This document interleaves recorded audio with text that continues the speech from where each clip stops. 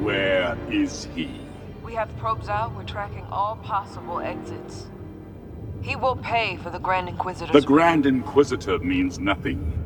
Kenobi is all that matters now. Is that understood? Yes, my lord. I have been watching you, Third Sister. I know what it is you seek. Prove yourself, and the position of Grand Inquisitor is yours. Fail me, and you will not live to regret it.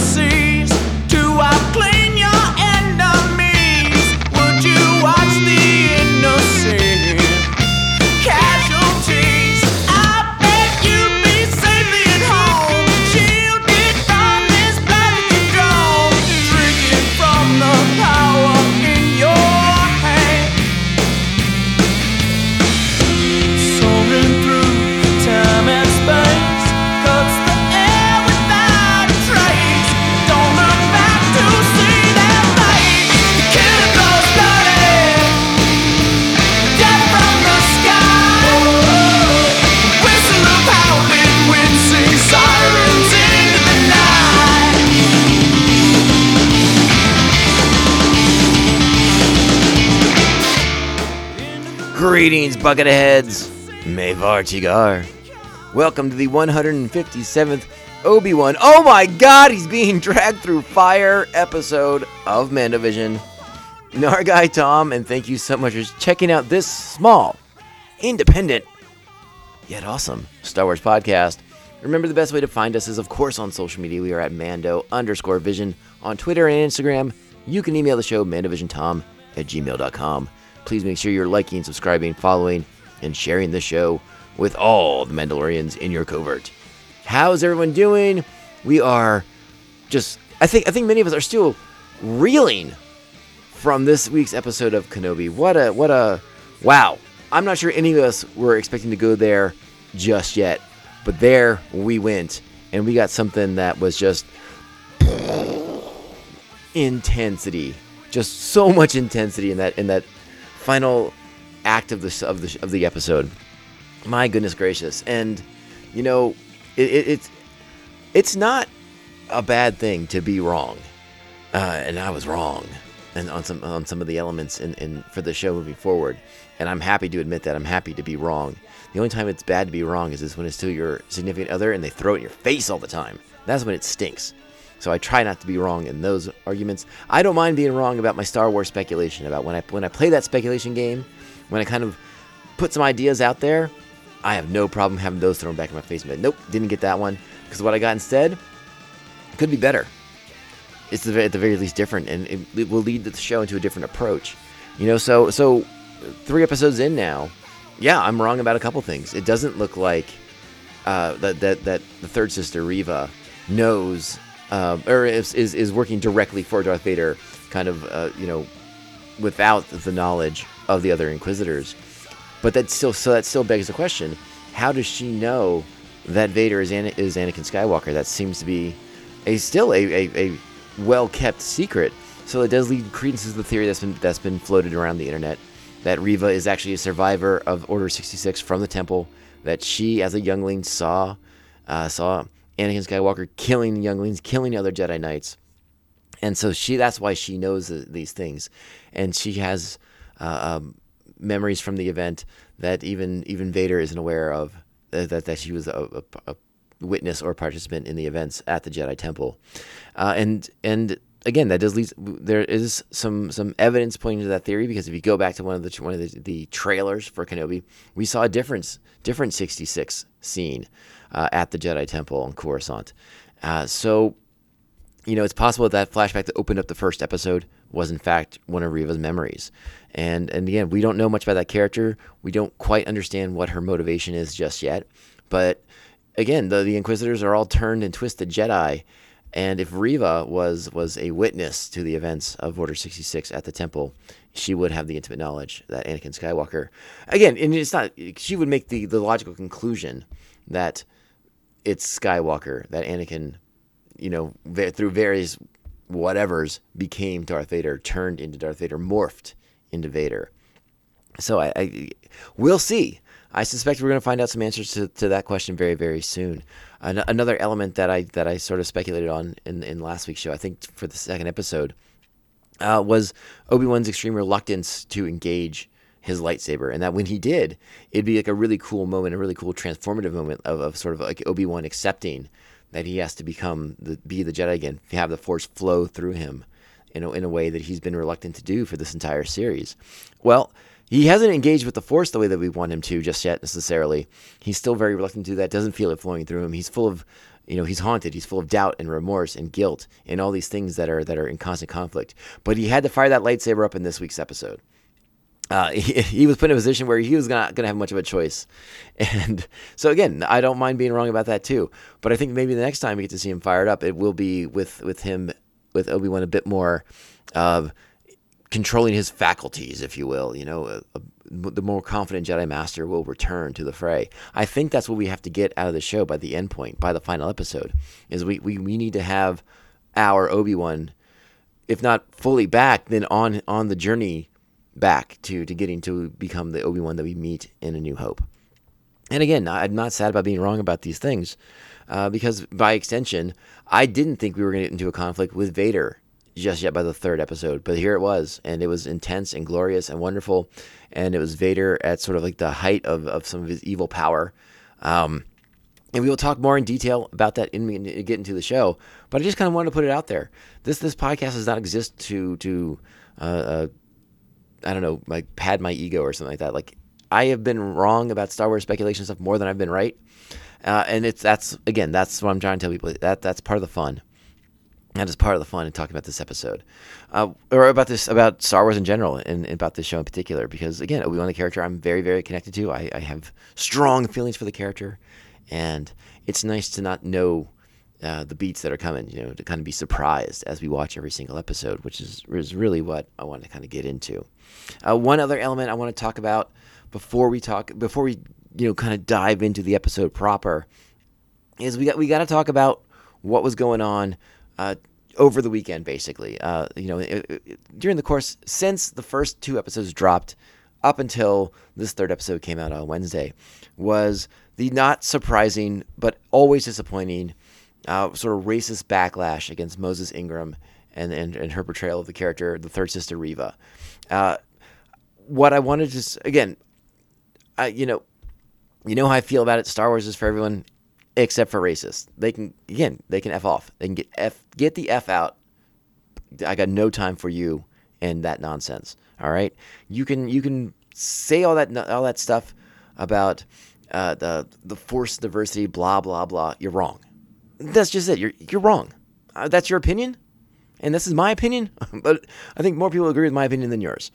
So, what I wanted to really talk about was I was really very happy that Lucasfilm, that Star Wars, that Disney seemed to be more prepared for this sort of backlash coming than they have been in past instances with, Kelly Marie Tran and John Boyega and Ahmad Best back during the prequels. Ahmad Best got all this stuff at the dawn of the internet, and Disney, Lucas, Star Wars people seem to be more prepared for this, to deal with this, to address this.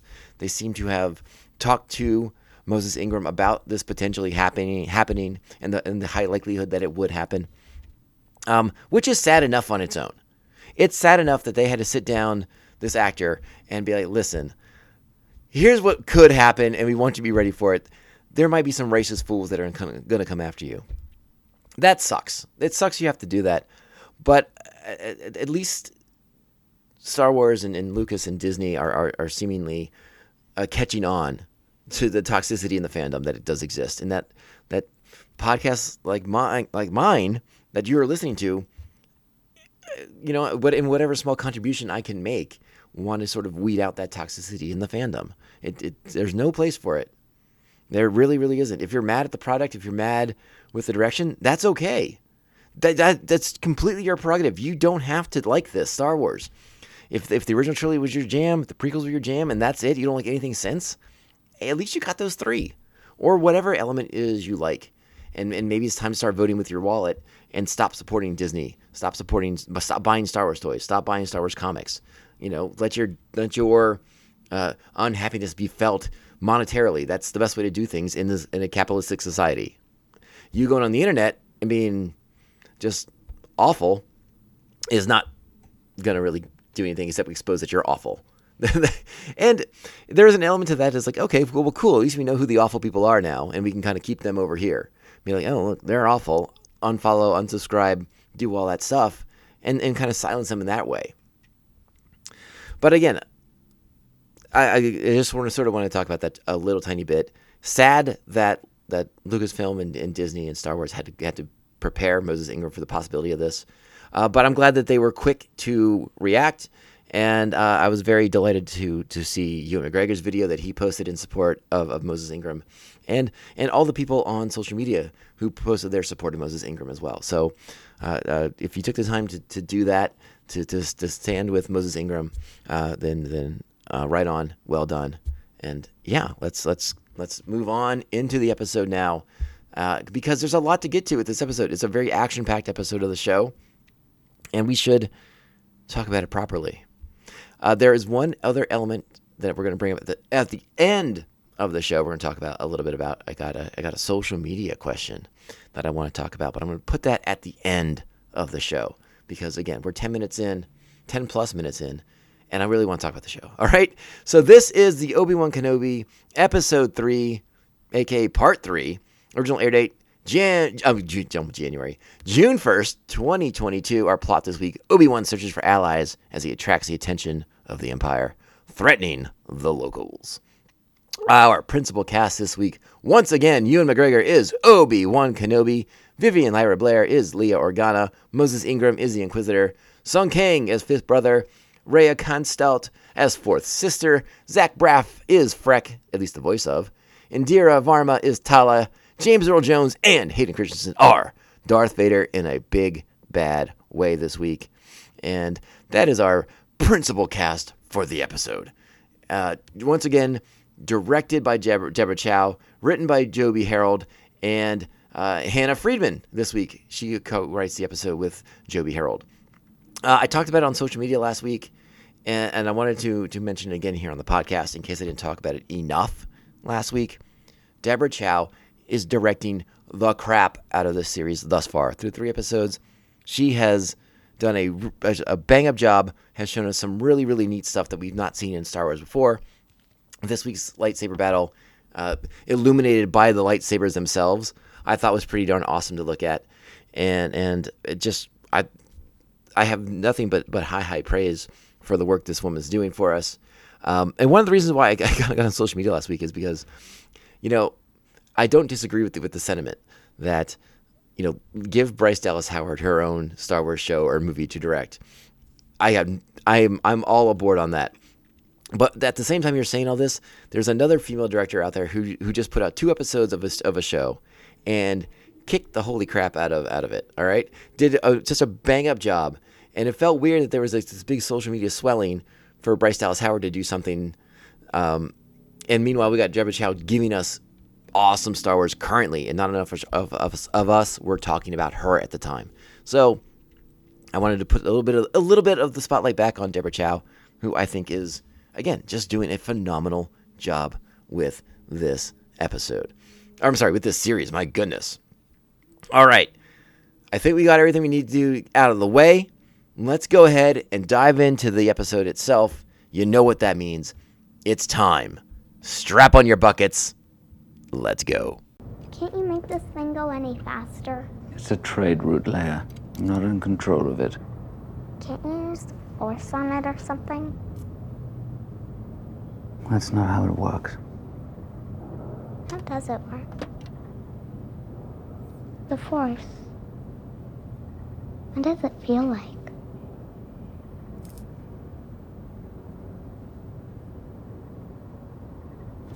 Have you ever been afraid of the dark? How does it feel when you turn on the light? I feel safe. Yes, it feels like that. The episode opens with Obi-Wan Kenobi and Leia, of course, on board that cargo freighter heading towards Mapuzo, which we'll talk about when we get there. But we find Obi-Wan kneeling, attempting to commune with his former master, with Qui-Gon Jinn, the Force ghost that we know he's become. But again, still unable to contact Qui-Gon, to reach out. Again, I still believe Obi-Wan firmly is not embracing the Force as fully as he once did. Again, he's haunted, he's shaken, he's lack of confidence, lack of trust in himself. The guilt, racked with guilt and the failures of the past. Obi-Wan has sort of, I don't know if fully disconnected, but at least is resistant and reluctant to engage with the Force. And so he's unable to get answers from Qui-Gon. He's sort of like pleading desperately to thin air for answers, for confirmation of what he's just been told at the end of episode 2. And that is his former Padawan, his former best friend, Anakin Skywalker, is in fact still alive and now goes about the galaxy as Darth Vader. Obi-Wan is shook by this, and you see that in these opening moments of the show. Then we cut to the lava fields of Mustafar and gaze upon Vader's fortress on Mustafar as it's actually before that, even as Obi-Wan's kind of going through this emotional journey that he's on, the questioning the validity of what the third sister has told him. We're seeing Anakin, aka Darth Vader, kind of be put together. We got that flash of his eyes opening in the bacta tank at the close of episode 2, and this time we're seeing him get all suited up, have his prosthetics attached, have the armor put on him, the respirators for the breathing, the helmet, all of it. It all kind of comes together in the sort of like that montage you're so familiar with from like a Batman movie where you see him suit up. Now this is the Vader suit up, and it's much more terrifying because you see just how badly burned and the amputated limbs and everything. It's just it's a really intense scene as we're watching Vader kind of be assembled here. But then we cut to Mustafar.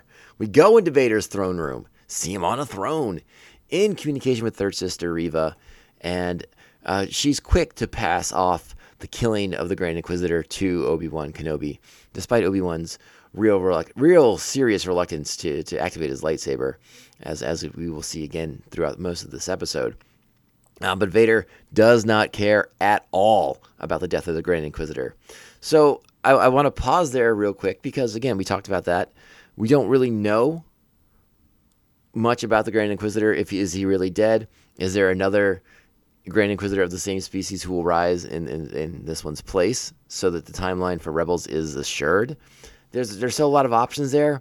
We still don't know things. We know that the Grand Inquisitor and Reva did not see eye to eye. Perhaps the Grand Inquisitor, again, not dead, laying low, perhaps planning some sort of sting operation to expose Reva and her insubordination. Again, there's a lot to sort of dissect there, to figure out, to see what's going to happen.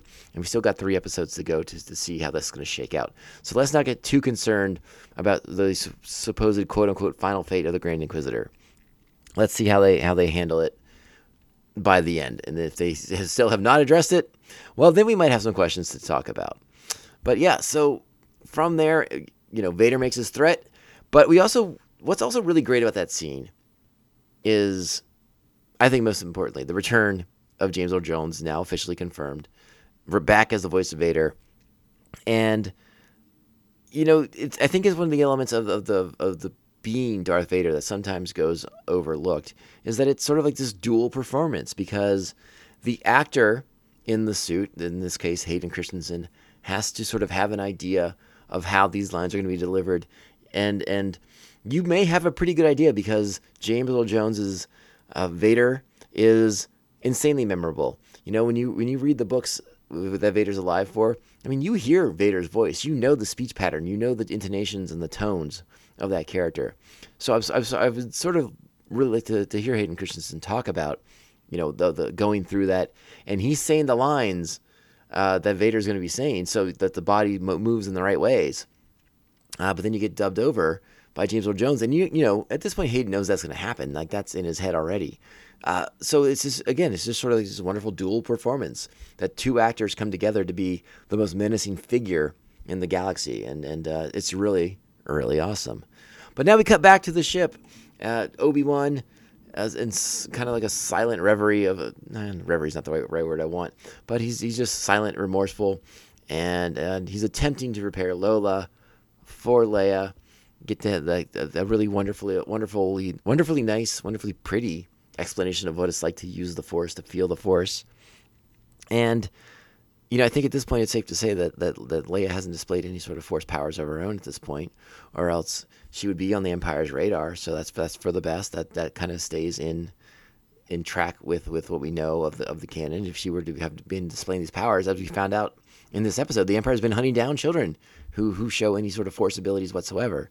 So the fact that Leia either is not showing consciously or subconsciously is good for her, and again has to track for the through line that is Star Wars canon. So good stuff there. And now the ship's coming down for a landing at Mapuzo. So let's go ahead and check in with Obi-Wan as he gives us a little bit of detail information on Mapuzo itself. Here we go.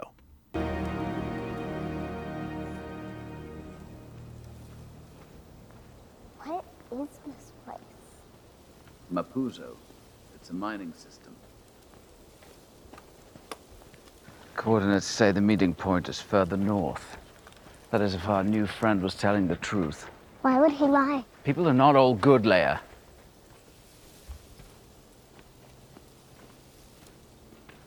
Wasn't always like this here. There were fields and families. And then the Empire came in and ravaged it all. All right, I want to pause it right there because the next part of this conversation I think is really interesting and something we have to keep in mind when we're at this point in the Star Wars timeline, in this 10 years post Revenge of the Sith and 10 years prior to A New Hope. And that's this part about how, you know, the Galactic Empire has risen from the ashes of the Galactic Republic. And yes, we know, as the audience, we know what the Empire is. But there's still people in the galaxy that are trying to do right by the people of the galaxy, by the people of the former Republic. And they mention that. They mention specifically Bail Organa and how he's trying to, you know, protect freedoms and liberties in whatever way he can as a member of the Imperial Senate.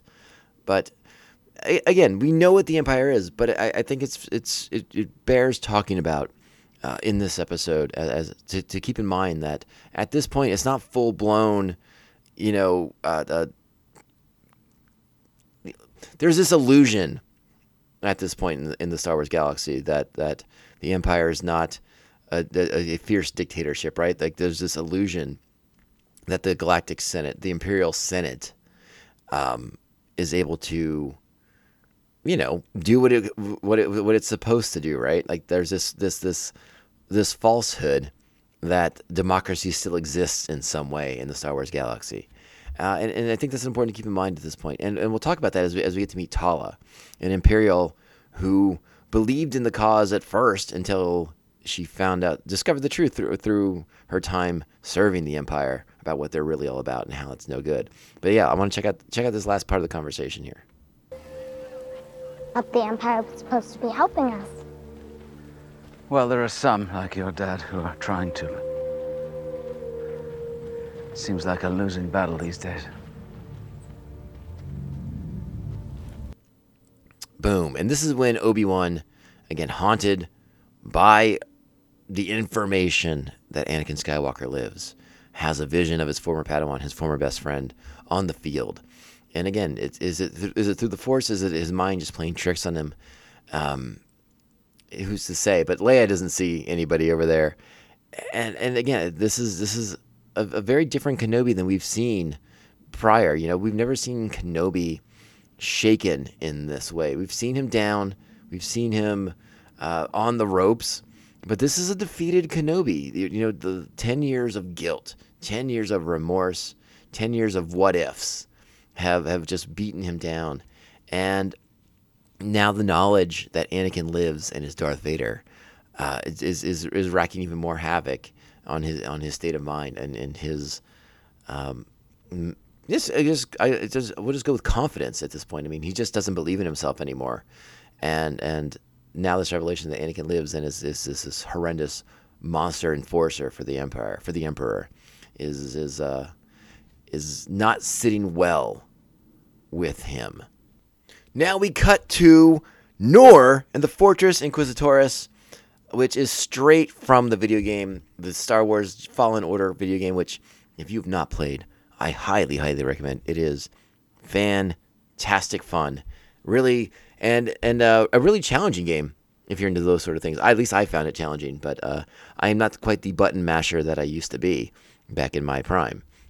But still a fun game, and I did get through it eventually. It took some time and dedication, but I was relentless in my pursuit of victory in that game, and it was a lot of fun. Really good stuff there. But yeah, we get to go to Nerd, which is the ocean moon that the Inquisitors are based on. We get to go to the base. Again, so we're seeing it for the first time because we're like, in real life, quote unquote, as opposed to from the video game and from the Darth Vader comic books. Reva's returning to the base. She's going to sit down. Well, she's not going to sit down. She's going to have a little conversation with Fourth Sister and Fifth Brother. And Fifth Brother not happy about Reva's sort of presumed command. Now, as Third Sister enters the chamber, I want you to note on either side of her, along the walls by the door, it looks like various lightsabers, the helmets that we saw younglings wearing back in the Jedi Temple on Coruscant, and they line the wall. It's a lot of lightsabers and quite a few helmets of younglings. So, presumably trophies of the Inquisitors and the Jedi and Padawans and younglings that they've killed in their time. So yeah, it's funny. I didn't catch that the first time around, but on my second watch through, I was like, "Ooh, yeah!" And then it was later confirmed.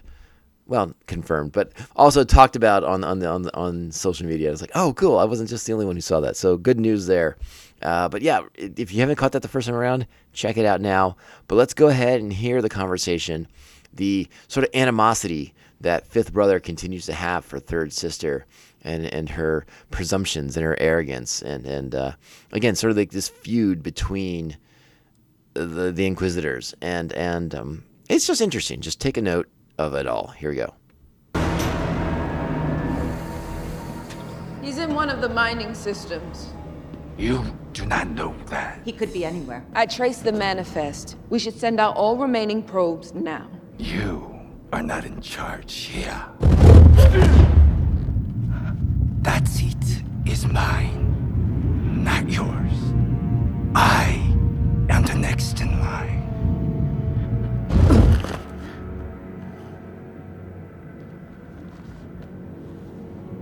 I just spoke with Lord Vader. You spoke to him yourself. He asked me to lead the hunt.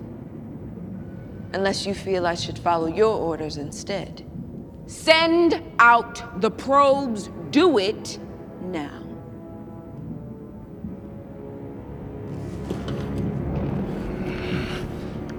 I will get what I deserve, Third Sister. And so will you.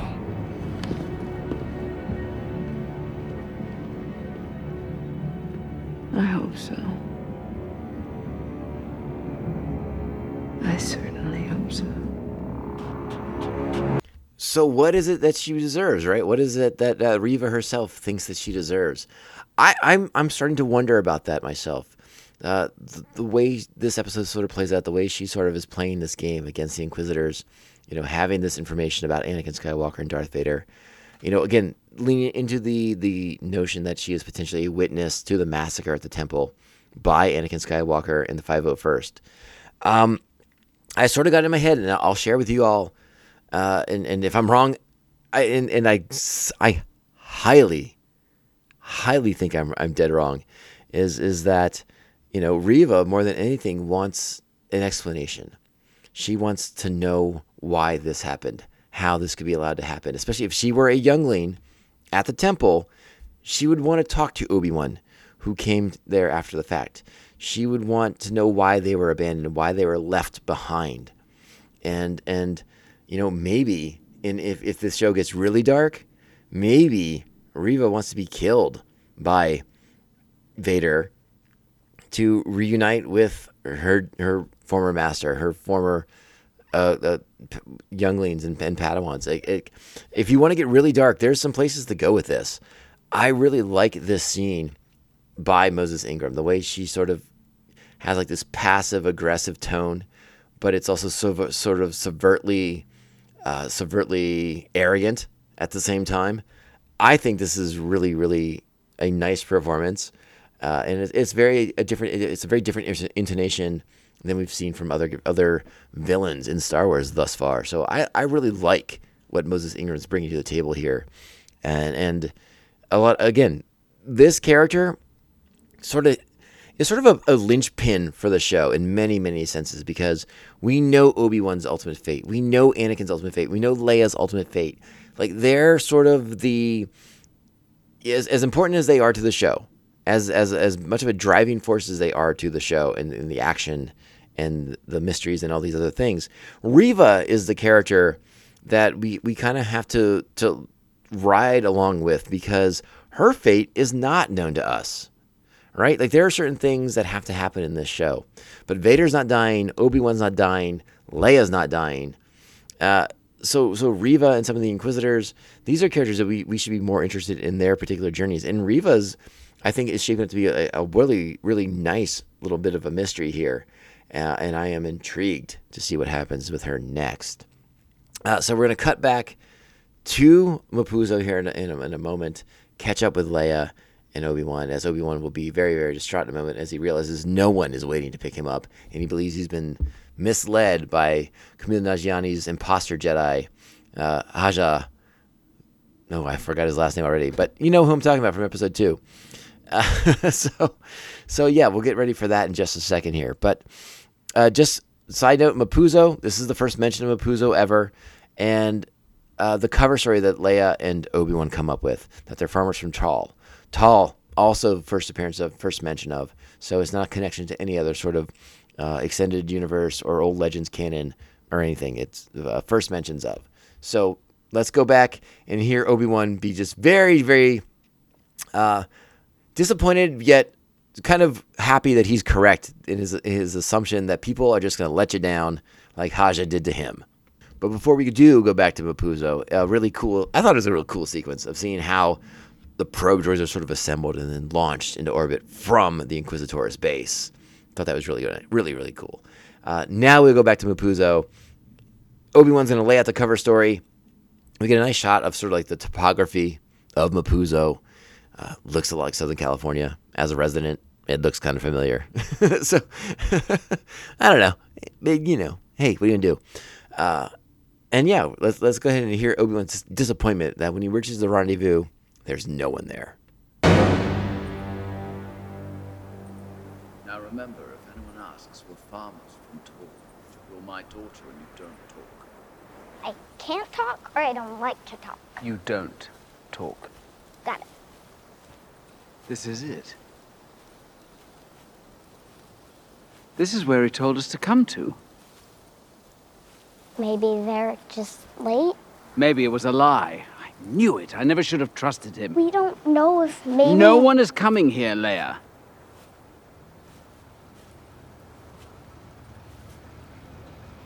Well, if we're on our own, we're gonna need some help.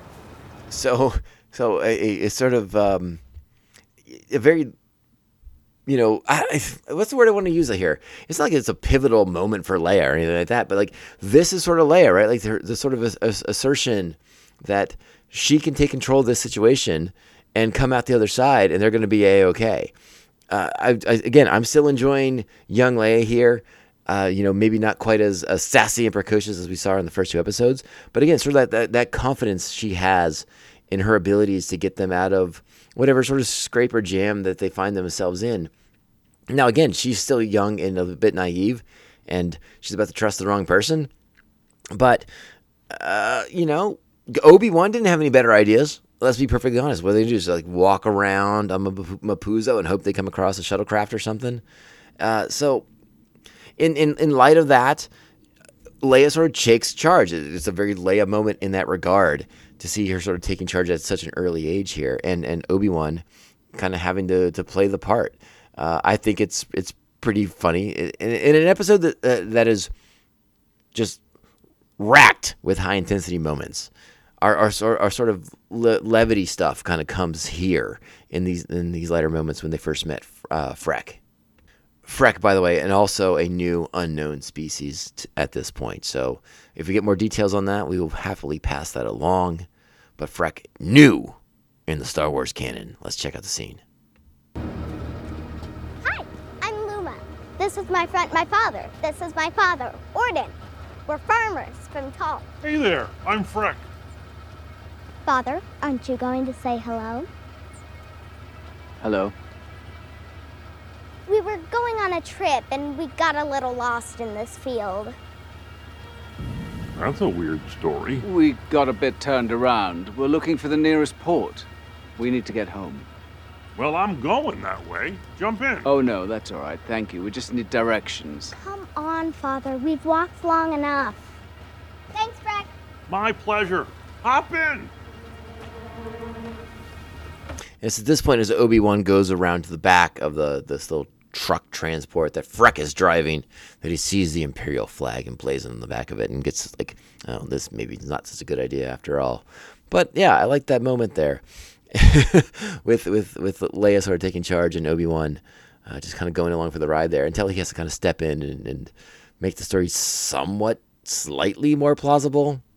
And we get Obi-Wan to say hello, but no hello there. So that becomes a question, right? Again, we all love Obi-Wan's catchphrase. Alec Guinness says it. Ewan McGregor says it at various points in the prequel. Will our Obi-Wan in this series get that confidence, that self-assuredness that he used to have to drop us a nice hello there at some point in the series? That might be even more important than him actually turning on the lightsaber, which he does in this episode again. So, spoilers.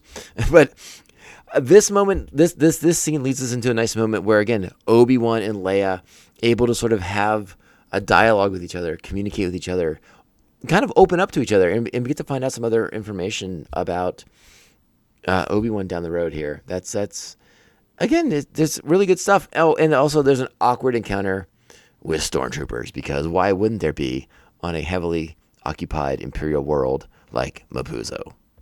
So in the first part of the journey, we find out that Freck does have, again, as his truck indicates, kind of a big fan of the Empire at this point. You know, he, as he says, nothing wrong with a little order in the galaxy.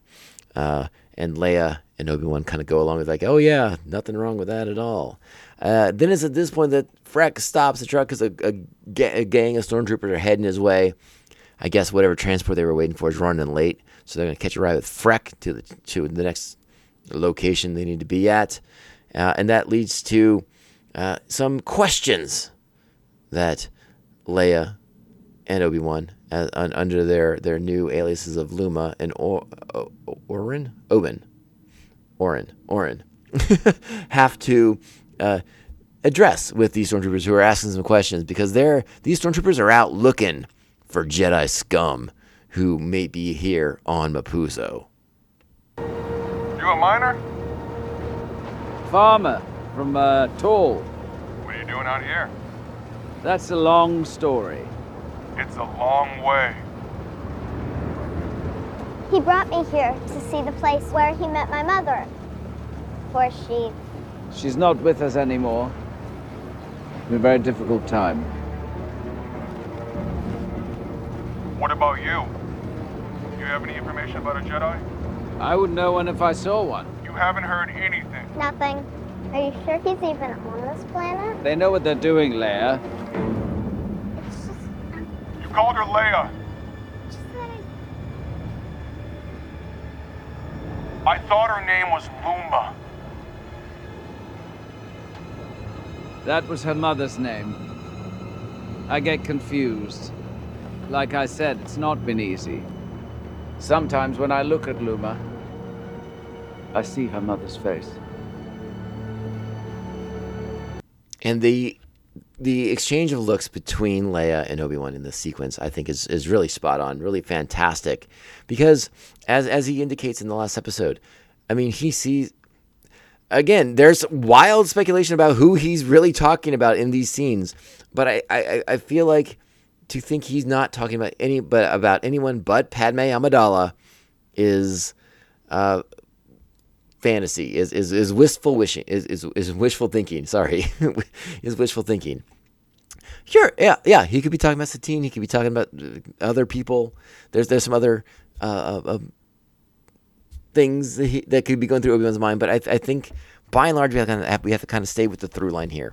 Obi-Wan knows her real mother, her real father. She looks at young Leia and sees Padme, and probably Anakin at the same time.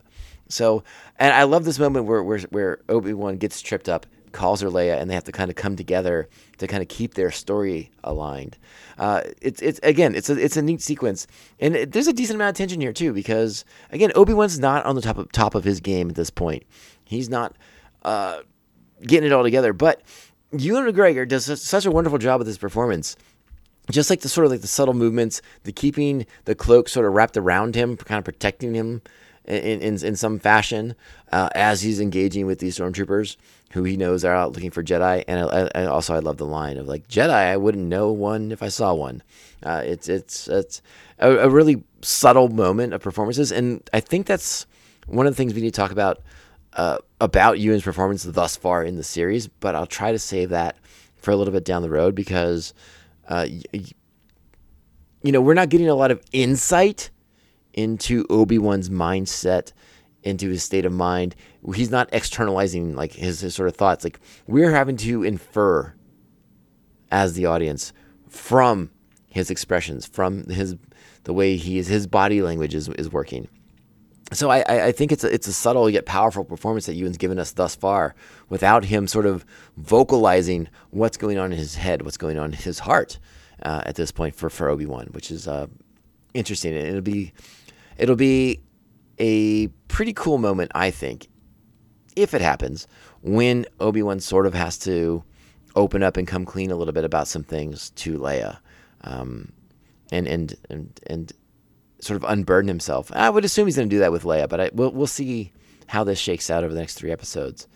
But yeah, Obi-Wan and Leia, they bought themselves a little bit more time from these stormtroopers, but there's always more stormtroopers on an Imperial-controlled planet. Can't help that.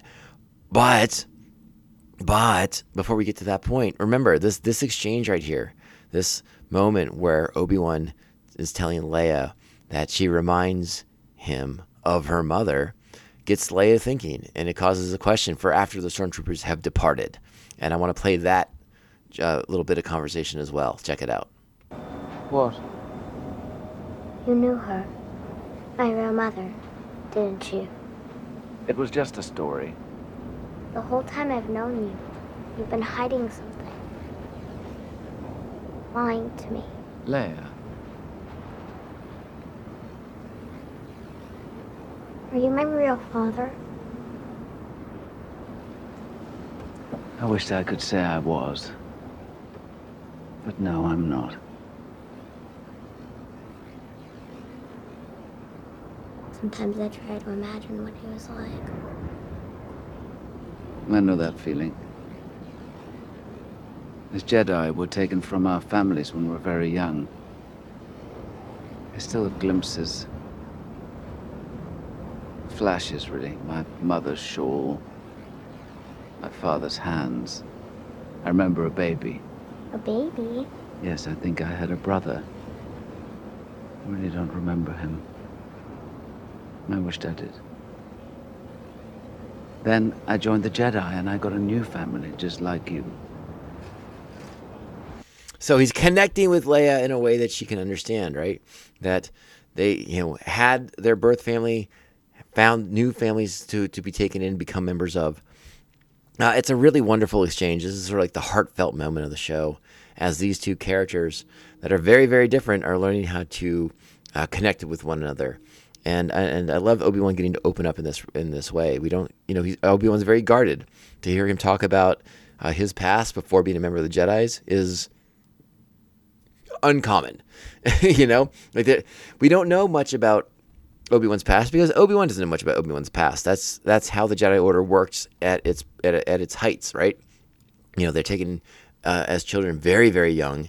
I think it's in Claudia Gray's book Master and Apprentice, where Obi-Wan references joining the Order when he was 3, being taken from his birth parents when he was 3 years old. And that sort of leans into this. I could imagine being around 3-ish, you do have some very early flashes of memory from your time with these people. And it's sort of like this oddly touching moment, again, referencing like his mother's shawl, his father's hands, things like that. And Ewan delivers it so beautifully, so eloquently, that I think it deserves a little bit of extra attention on it. It's a really nice scene. And then if you want to get kind of into some of the crazy parts of it, the idea that Obi-Wan has a brother. This is not the first time that's been a thing. If you have ever read the novelization of Return of the Jedi, you will know that in that the author who adapted the screenplay, he did what Lucas had originally done in one of the early treatments, which was Uncle Owen was originally Obi-Wan Kenobi's brother. That was sort of how that was originally conceived by George Lucas and then put into the novelization of Return of the Jedi. But Lucas sort of went back, retconned this, changed things, and solidified it that no. Owen is actually Anakin's stepbrother. And that way there's a little bit more of an actual family connection for Luke to Owen, as opposed to being raised by Obi-Wan Kenobi's brother, who calls him a crazy wizard out in the desert. And so I wonder if it's sort of a nod to some of that old, early iterations of the Lucas treatments for Star Wars, or if it's just something that they threw in there as just another moment to sort of connect Obi-Wan to Leia, because as Obi-Wan knows, but Leia doesn't know yet, she has a brother as well. So, it could be a couple different things. It could be both things. But again, a nice moment, and our heroes are about to find themselves in another Imperial predicament as we come up to a checkpoint. And things go a little hairy a little quickly here. Who are they? A couple of strays I found. Thought you might want to check them out. All right. So Frex sort of rats out Obi-Wan and Leia for having a dodgy story that doesn't quite jive with them. They call out, they don't like it. They call him out of the back of the truck, They initiate a protocol, calling in the Imperial Pro Droid and do some facial recognition scanning. And yeah, that Pro Droid comes in, and I really like the way that sequence is sort of shot, with the stormtroopers barking at Kenobi to raise his head so that the eye of the Pro Droid can capture his full face on camera. And it's sort of at that moment when it zeroes in and identifies who he is. And Kenobi, quick on the draw, pulls his blaster out, blows up the Pro Droid, starts shooting at stormtroopers, plug-in stormtroopers. Great action sequence. This is our first big action sequence for this episode of the show. And again, we're seeing how good Obi-Wan, pretty darn good at the blaster. They make it, I don't know if they make it look easier, if blasters are just that darn efficient and easy to fire. But Kenobi's doing a pretty good job of plugging stormtroopers left and right. No one does rise up, take Leia hostage, and Obi-Wan does the fake, yeah, I'm putting down my gun. Don't worry. Gotcha. I'm following orders. I'm complying. Boom! Gets him. And Leia's done. Leia's free. Another great moment was when Kenobi shoots the guard who's on top of the tower, and he falls down, and that laser bridge kind of chops him in half. That was pretty cool too. Like that a bit. So Obi-Wan goes to the other side of the guardrail. I don't know why they didn't steal Freck's truck, right? So they knock out Freck, and I don't know why they don't get back in his truck and take off. That's going to be better than going off foot, right? But it doesn't really matter because an Imperial troop transport's coming up the other side, and it's not going to look good for Leia and Kenobi at this point. Get down on the ground!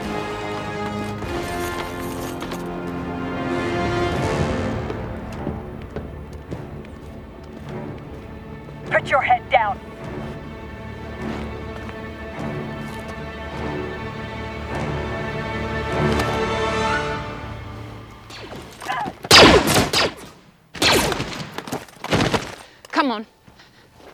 They'll have sent a transmission. We have to hurry.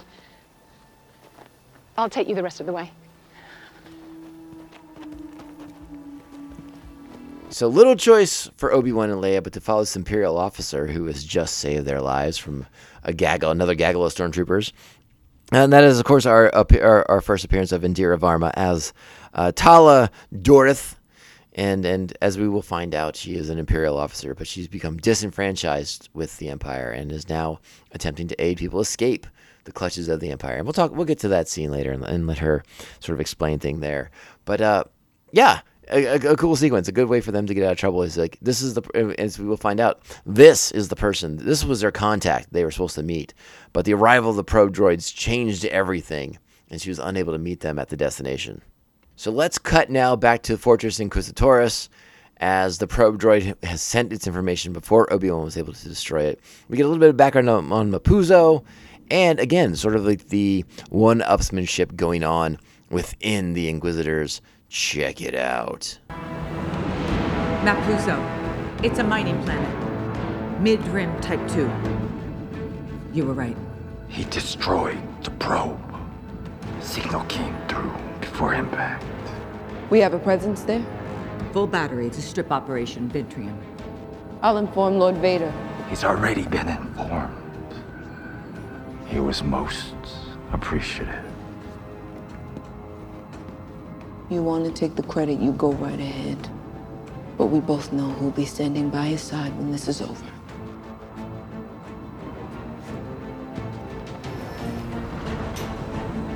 Gather your battalions now and shut down every single port. Nobody goes in or out. Do you understand? Understood. Go. All right.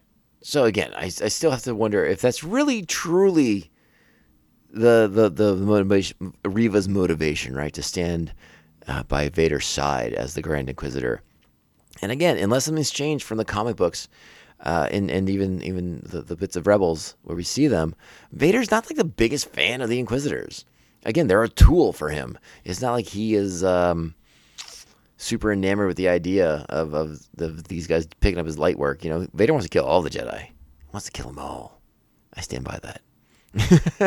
So I think there's more going on with Reva's character than maybe we know, and hopefully we'll get to that point soon. Now we're cutting back to Mapuzo, which we find out is being strip mined by the Empire, which doesn't sound good at all. So I don't know why Frex is a big fan, unless he's like from a big strip mining world himself. But yeah, let's kind of catch up with Obi-Wan, Leia, and Tala. She's going to kind of fill in some of the blanks. You know, we're not going to do that part. I pretty much explained all the good juicy stuff there. So let's get to the part where we're going to learn about the path and what Tala's doing with Jedi and people who are just trying to avoid the Empire, right? This sort of like Star Wars Galaxy version of the Underground Railroad, getting people to safety away from the Empire, because it's really, really cool. So, we go to the automated droid factory. We meet Ned 8, who sort of protects the entryway to the path. Very cool loader droid who doesn't really communicate. But as Talos tells us, actions speak louder than words anyways. But I want to sort of play the sequence here as Obi-Wan's learning about this, because I think to Obi-Wan, this is sort of an important moment, because again, remember Obi-Wan's mind state. He's sort of coming from this idea, this notion that there's no hope in the galaxy, that hope has died when the Jedi fell, when the Empire rose, that it's all bleak and hopeless, and there's no point to it anymore. And then he finds with Tala and Leia about these people who are in the galaxy still trying to do good things. And again, let's call back to the first episode where, he runs across that Jedi in the desert who talks to him about the fight, and it was like the fight is over. And what he's learning right now is no, the fight is not over. It's not overt. It's subtle. It's beneath the surface. It's real on the DL. But the fight goes on. People are resisting the Empire. A rebellion is brewing, and these are really vital moments for Obi-Wan, I think, as a character on a journey to sort of, again, we talked about the pendulum swing that he's on. He's at that low point still. He's got to get back to that upside. The momentum could stop right now, or he's going to keep going and shoot back up to the highs. He needs his hope restored. And I think this is one of those moments that kind of helps him, or ultimately will help him, get some of that hope back as he's seeing the etchings on the wall here that lead to the path. This smuggler's, again, sort of underground railroad for force sensitives and the undesirables that the Empire would rather have in custody or dead. What is this place? We have safe houses like this throughout the galaxy, trying to link the systems. Some call it the Path. You're not the first Jedi to come through here. It all leads to Jabeam, and from there we give them new identities and get them out. All right, Jabeam, a place referenced before. We're getting a callback to something that is fairly significant, right? The Clone Wars era comics Jabeam was a site of some battles, right? Obi-Wan, Anakin, Asajj Ventress all ended up there. They're doing some serious things on Jabeam. Again, these are the sort of the old Dark Horse comic books, right? The ones that are no longer canon. And then there was a Battle of Jabeam in the Dark Horse Empire comic books that had to do with one of Luke Skywalker's friends who joined the Empire and advanced through the ranks. And the Battle of Jabeam was really big in that Clone Wars and that Empire comic book. So the fact that Jabeam's sort of like this safe haven at this era of the Empire's rise is very, very interesting. Now, again, those stories aren't canon anymore. That Clone Wars and Empire era stuff doesn't count. But the idea that Jabeam is back, I think, is very, very interesting. So let's go ahead and check out the rest of the sequence here as Leia and Obi-Wan start checking out the various wall etchings in the wood paneling here around the entrance to the path. There's a lot of good people risking their lives out there. Were they all Jedi? Not all. These days, the Empire hunts anyone who's force sensitive. Even children. What happens to them? We're not sure. No one ever sees them again.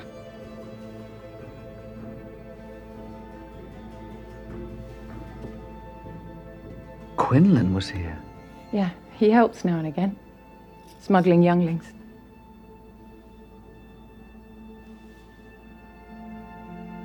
What does it say? Only when the eyes are closed can you truly see. See what? The way. And again, it's sort of like this quick flicker, but Obi-Wan's recognition at Quinlan Voss's name in there. It's this quick flicker of hope that not all is lost, that the Jedi are still out there, that they are hiding, but they are still active. Things are still going on. And while he's been sort of sulking and full of despair and doubting himself and racked with guilt, that things are still happening. People are still trying to do good in the galaxy. And again, it's just a flicker. It's a quick moment. But it's to Ewan McGregor's credit as an actor that he conveys it so wonderfully in like this quick flash of his eyes, this sort of moment where light fills them. It's really, really well done. And it's it just gets you. And again, you all know, if listeners of this podcast know what a fan I am of Quinlan Voss. So pretty cool stuff. Now, I did not dig these. I am not the guy who goes around and translate Aurebesh, so I can find like all the stuff. I wait for the internet to do that for me. So as is such, another name that is recognized in Aurebesh by the internet is the name Reganda Ismarin, which for me this is a rough piece of old expanded universe canon.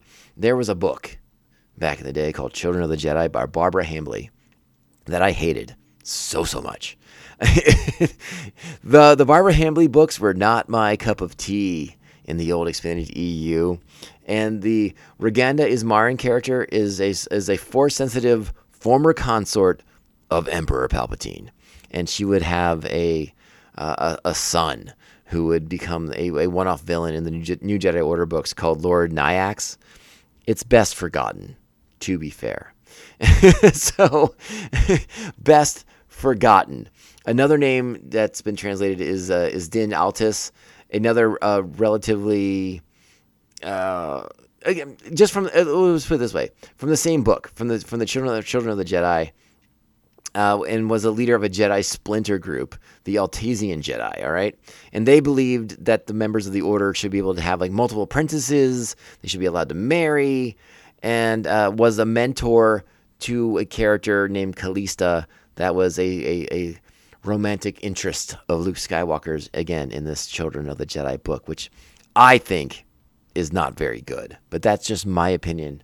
And if you disagree with me, that's A-okay too. Another name. Now, this one's more exciting.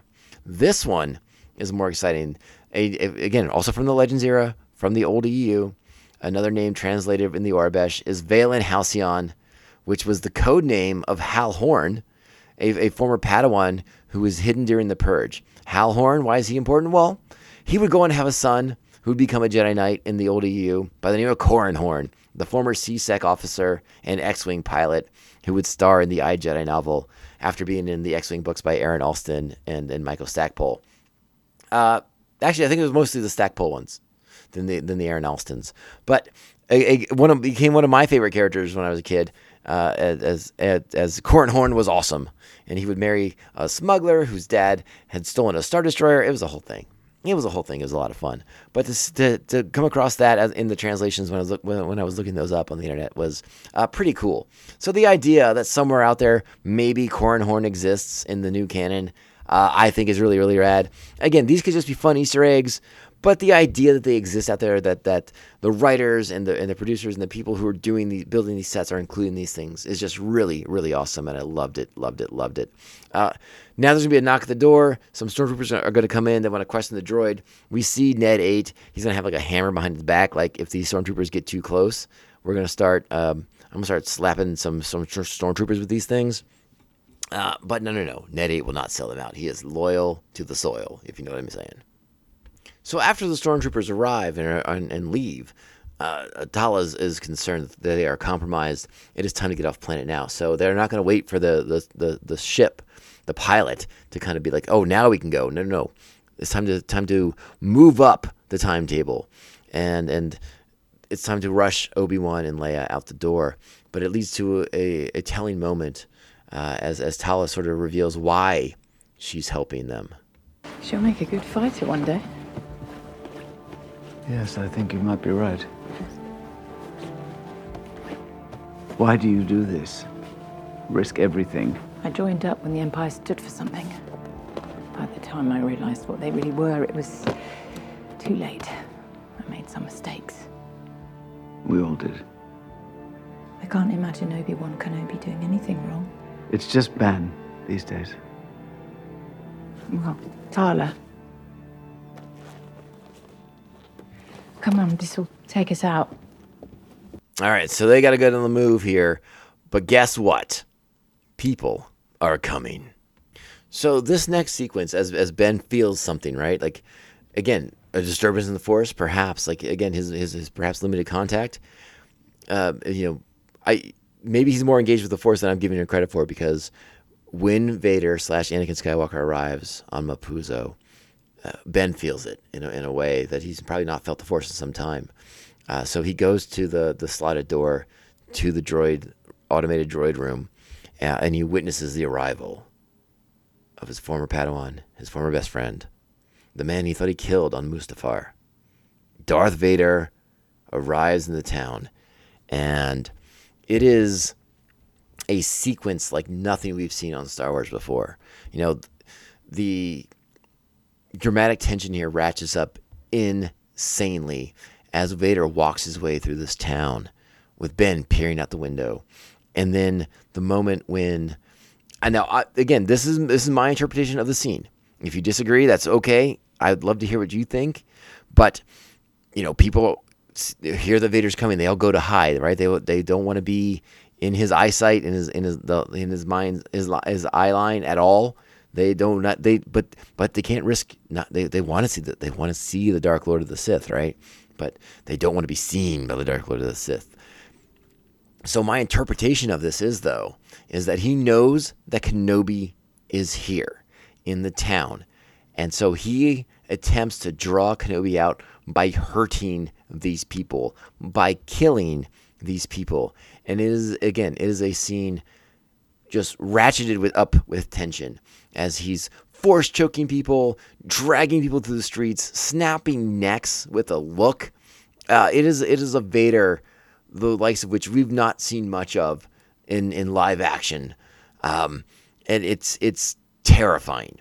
You know, we all remember the quote that Ewan McGregor gave us a few weeks back before the show debuted about the first time that he saw Hayden Christensen come on set in the Darth Vader suit and kind of track him down and make his way towards him, and how Ewan McGregor sort of became a 7-year-old boy again, seeing Darth Vader for the first time in the theater and just being full of dread and terror. That is what this scene is creating, my friends. This scene is that.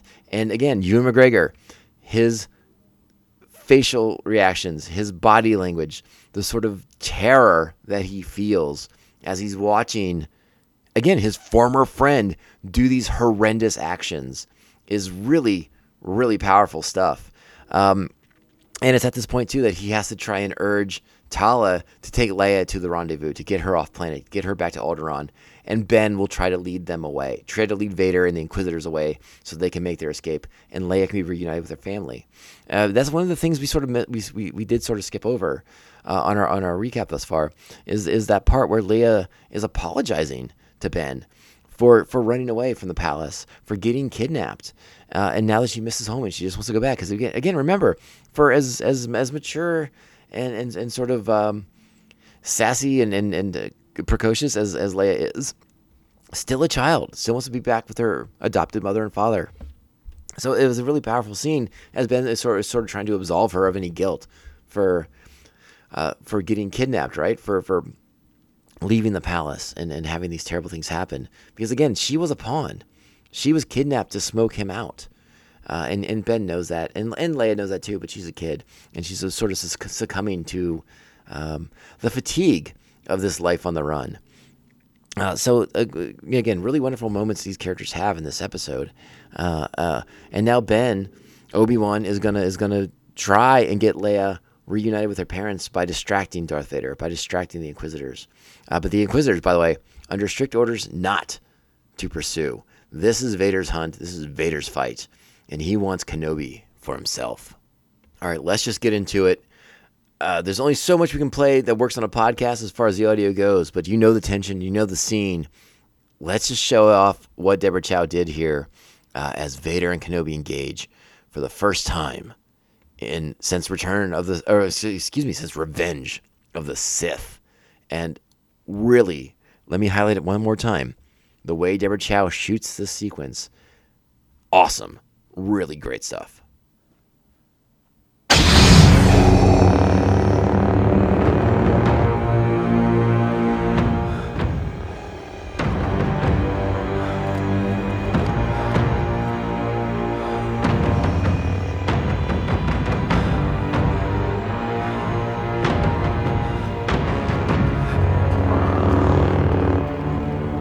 So, again, that's that first moment, the eye contact, the fear, the doubt, the questioning, all of it.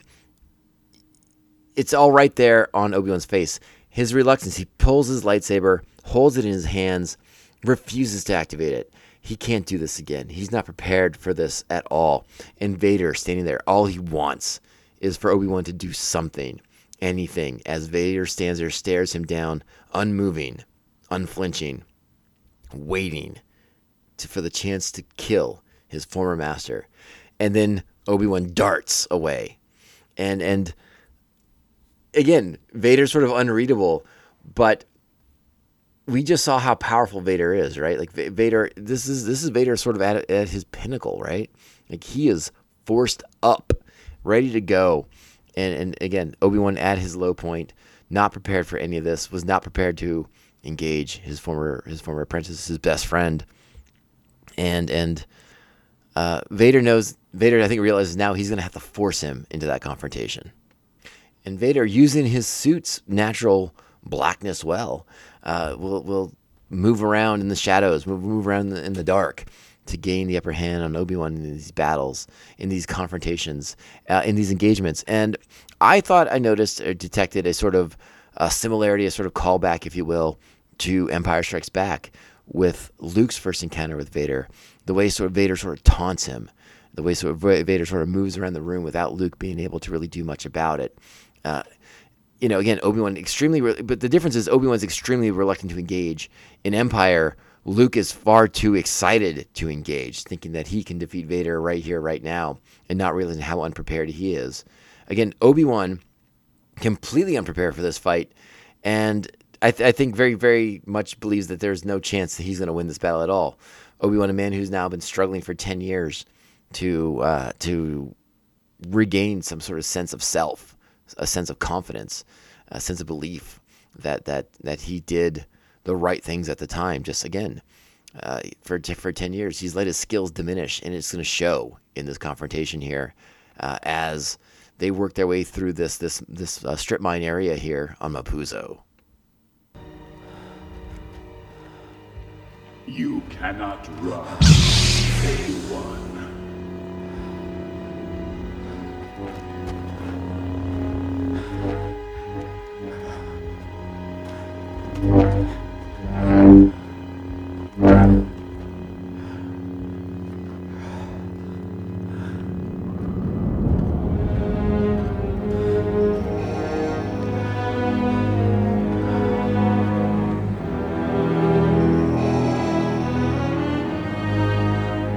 Again, the look on Ewan's face, on Obi-Wan's face, as he's moving around the shadows, looking to make sure, he's going in like a 360-degree pattern here, seeing where Vader's going to attempt to get the drop on him. We're only illuminated by Kenobi's lightsaber at this point, the blue glow of his blade, and it's fantastic. It looks so great. It looks so good. And then as Vader will engage his red blade, and Chow makes the decision to pull the cameras back at a certain point, and we're just seeing the blades go at each other. And again, not well, because Vader's style is, again, more brute force at this point because of his limitations as part man, part machine.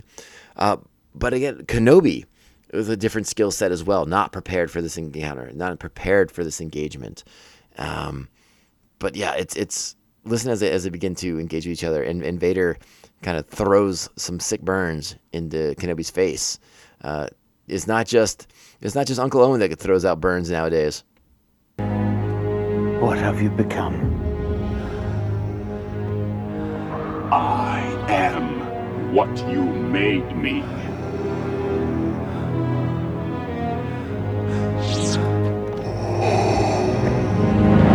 So Ben ducks, turns off the blade, runs again. Vader in hot pursuit. Meanwhile, the Inquisitors are rounding up the citizens of this town on Mapuzo, and Reva wants to get involved. But again, Fifth Brother will remind everyone, no, we have been given strict orders. This is not our fight. But Reva sees an opportunity here. She sees the Net 8 droid leaving, and something that hits something with her, right? She perceives something, whether through the Force or through sort of the just randomness of this droid leaving this base, leaving this room, kind of randomly as these people are being rounded up by the Empire, and she's able to find everything. She finds the secret entranceway to the path. She finds the carvings on the wall for the Jedi Order, for the Republic, all this symbolism that upsets her, that evokes rage in her, and somehow she's going to be able to get the drop on Leia Organa, who will appeal to Tala to go back and help Ben. Leia knows that Ben can't handle this fight. He's not prepared for this fight, and it's a losing proposition. So she will appeal to Tala, who will eventually relent, because Leia promises to she's going to go. She's going to get to the rendezvous, she's going to go to the ship, but Tala has to go back and bring Ben. And Tala will relent and do just that. But somehow Reva's gotten ahead, has, either... I don't know exactly how Reva figures out, whether it's through some sort of Force intuition, or she sort of has an idea of where this tunnel's going to come out to. She gets a drop, kills the pilots who were going to shuttle them off world, and yeah, Leia. Looks like Leia goes to make a run for it, but I sort of suspect Leia is going to get captured here pretty easily, as there's only really two ways to go in this tunnel system. that leads to the port. But yeah, it's not looking good. So let's go ahead and cut back in to Master Kenobi here as things are going to go sideways for him real quick. So everything's happening really quickly. We're cutting back and forth between the tunnels, between Vader and Kenobi, between Reva making her move, finding the path, and all this stuff. It's again, the tension's really great. The music's really great. The score on this episode has been fantastic for ratcheting up that tension, for really elevating the stakes here. So you by this point, like, your heart's probably pumping out your chest like mine was. And then this moment here, they get into like one of these mining areas here on Mapuzo. And Vader is going to grab Kenobi in the Force choke, lifts him off the ground. It's, again, I just want you to listen to the music, listen to the tension, listen to Kenobi gasp for breath.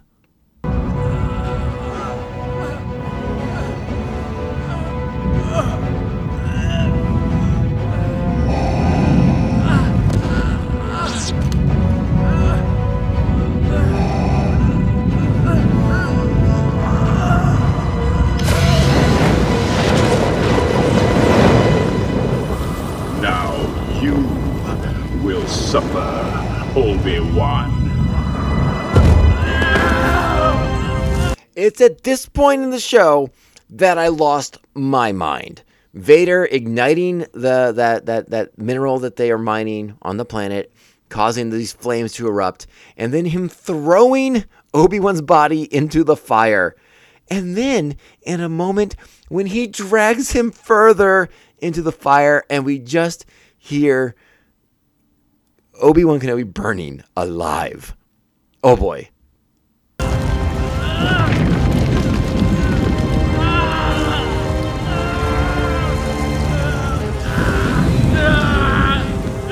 Your pain has just begun. All right, this is when Tala arrives on the ridge, and the stormtroopers are going to come up from Vader's rear. And again, this is not about killing Kenobi quickly. That was never the plan here. As Vader says, the suffering has just begun. Your pain has just begun. And think about that.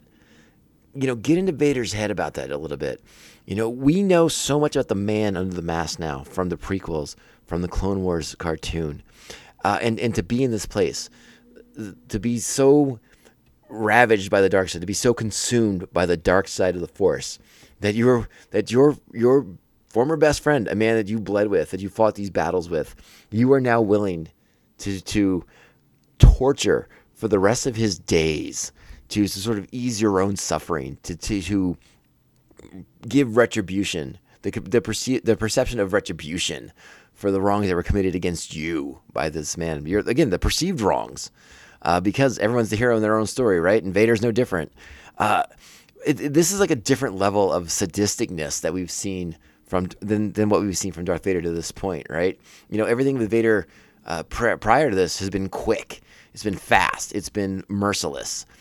And this is merciless as well, but this is slow, arduous, painful suffering. This is the dark side encapsulated in one figure in a way that we've not seen before. And it is intense to the extreme. But again, Tala's here. The stormtroopers are going to go, because again, Vader's not wanting to kill Kenobi. This suffering has to be drawn out for as long as humanly possible. So Vader extinguishes the flames that he ignited, and he wants the stormtroopers to go get him. Tala goes to shoot the first one, causes another explosion, reignites the flames, and sends Ned 8 to go rescue Kenobi. And Vader watches it happen. Vader realizes that he has... Again, I think Vader's prepared to sort of let this game play out a little bit, because there's nowhere to go. The Empire has this planet on lockdown. So he doesn't pursue through the flames. And I also sort of wonder if Vader might have some sort of proclivity for fire. Like, maybe he's not all that enthralled about jumping back into a burning field of anything. I could be imagining that. I could be suppositioning that. But it's just something, food for thought. But honestly, what I really think is happening is here is he knows they're not going anywhere. There's no escape. So why not let this play out? Why not find the people who've been aiding Kenobi at this point, get them all caught, kill them all, and extinguish any hope of rebellion, any hope of this path that's been saving Force-sensitive children and younglings and things like that. Let's round them all up, and as long as I still get Kenobi, more the better. So it's really interesting the way it plays out. And again, it seems like Leia's been caught at this point, so things look really, really bleak at this point in the show. And that's kind of let's kind of get back to how it all ends here, because it ain't good. But let's wrap up a review with these final closing moments of the episode.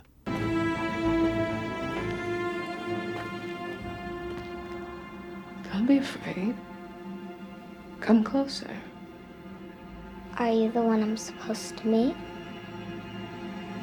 Unfortunately, they couldn't make it, but I'll take you from here.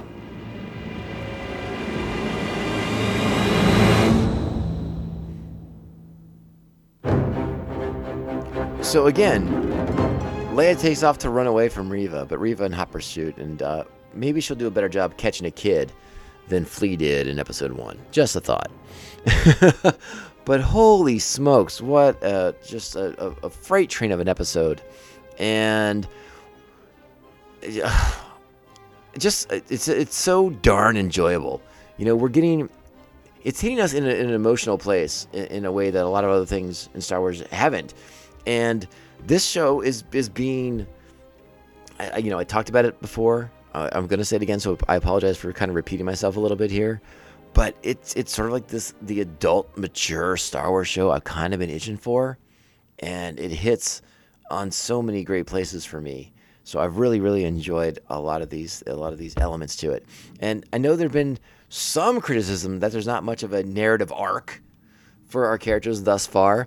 And again, I sort of addressed that earlier, how everything that we're experiencing through Ewan, through Obi-Wan, is through his acting, through his body language, through his facial expressions, through like the little bits of tidbits of information that he's dropping here and there.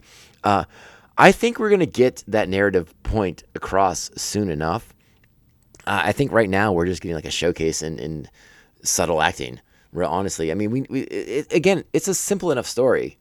We're not reinventing the wheel with this. Vader wants revenge. Obi-Wan, who wanted to stay hiding, watching over Luke, has been called out to rescue Leia.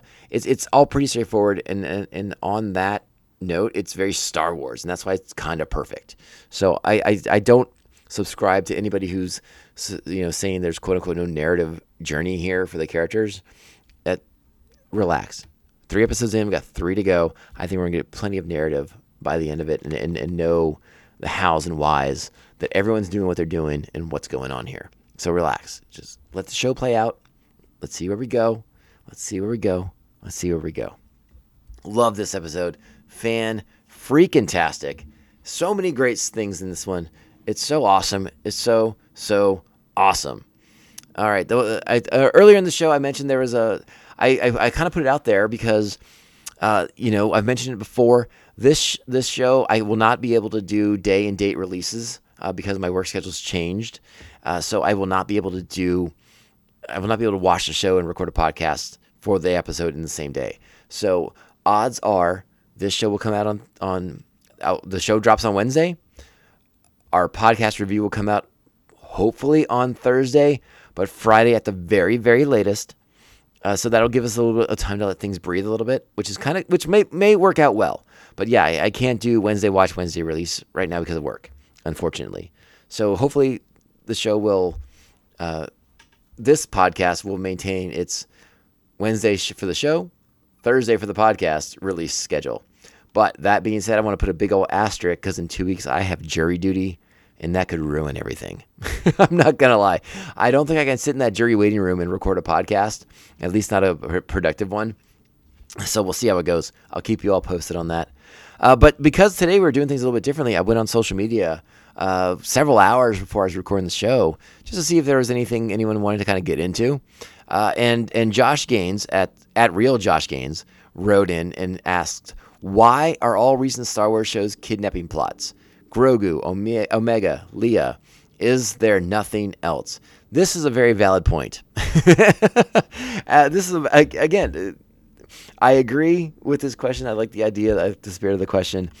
But I think if I were to answer this question, and again, I do not work for Lucasfilm. I do not work for Star Wars.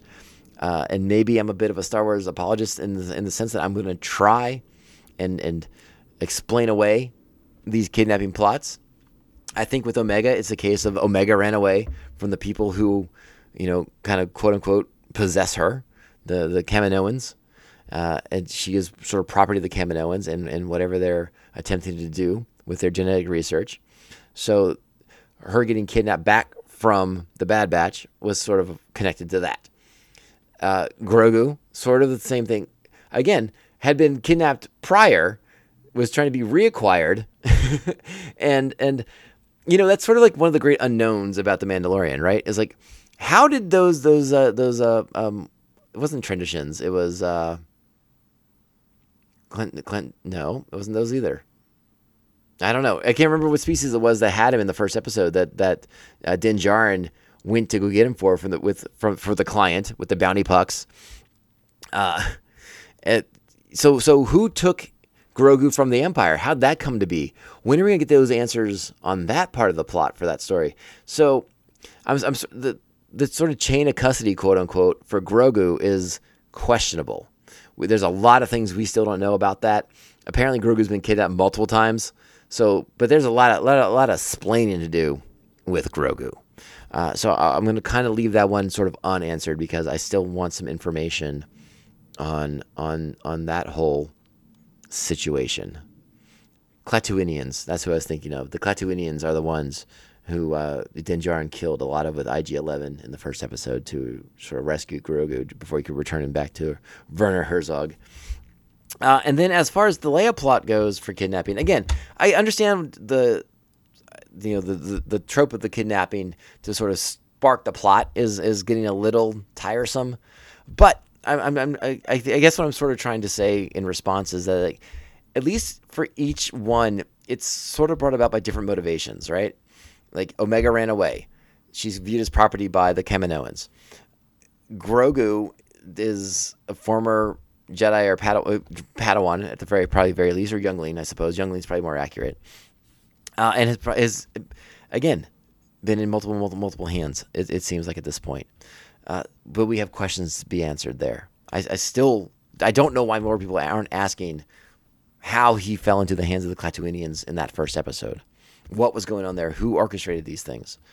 Unless I'm forgetting some element here, but I don't think I had my stroke just yet, so I don't think I'm forgetting anything for that. This with Leia, and again, I understand kidnapping by large. We're talking about the same thing, but Leia's a pawn. Leia's has been kidnapped to draw out Kenobi from hiding. They're playing on his relationship to Bail Organa, and some like a sympathetic Kenobi will come out of hiding to go rescue the daughter of Bail Organa. Again, you're not wrong. The trope is a little tired. It's getting a lot of tread, or the tread's wearing thin, I should say, for these Star Wars shows. I would like to see sort of like the inciting incident be something a little bit different, a little bit more on the other side of the wheel, if you will.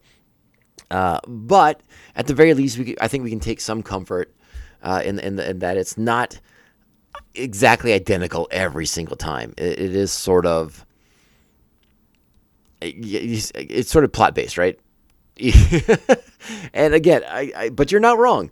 You're not wrong. We're using kidnapping a lot here. It's sort of like that period of time in. I want to say this goes back to the 80s, but it might even go back beyond that. But sort of like that trope where, like, they did this a lot in comic books, where like the hero's girlfriend would be murdered, and that would spur the hero on to great things and onto great action against overwhelming villainy.